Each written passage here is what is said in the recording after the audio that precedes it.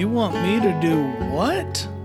Hello there, this is Dr. Pete Pavelic. Thank you for joining me for this edition of the Daily Devo. As always, don't forget about our website, pastorpete.org.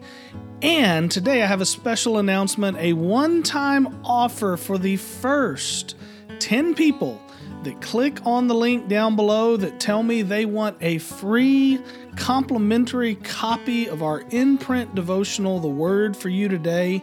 I'm going to stick it in the mail for you and send it your way. I've got 10 copies left of this quarter's The Word for You Today, and I would love to put those in your hands. So click on the link down below for The Word for You Today. The first 10 people get these last 10 copies, and I know they will bless your life. They're kind of like the Daily Devo, just in print. So anyway, hope you enjoy those for the first 10 of you that get the word in. Today I'm in 1 John chapter 2. Listen to this, my friends.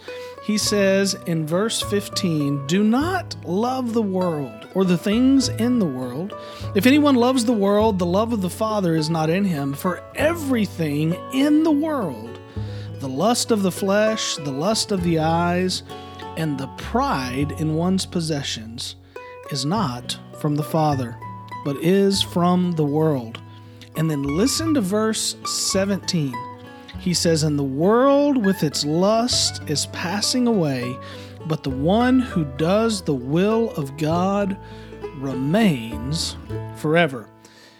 And I started today by saying, you want me to do what? Because he says, do not love the world. And hey, let's be honest. We know we're not supposed to love the world. We know we're not supposed to long for the things of the world.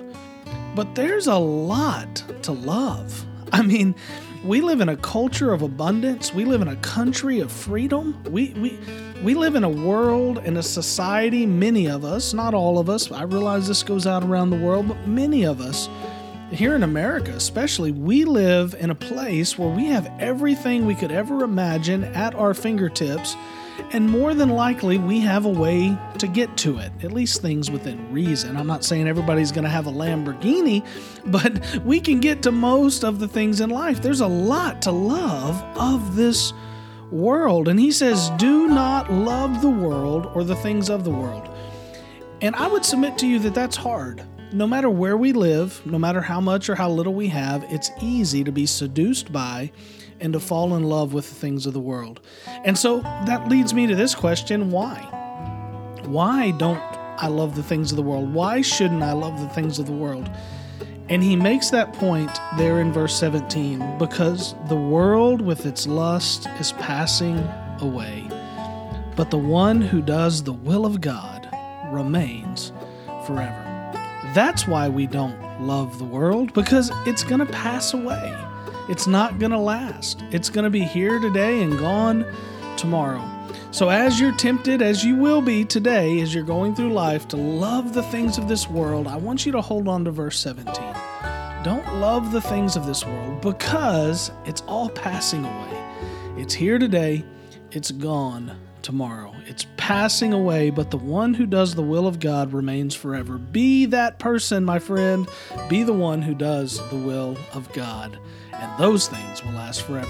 Have a great day. Come visit me at pastorpete.org. Click the link below for the Word for You Today. 10 copies. That's all I've got. God bless.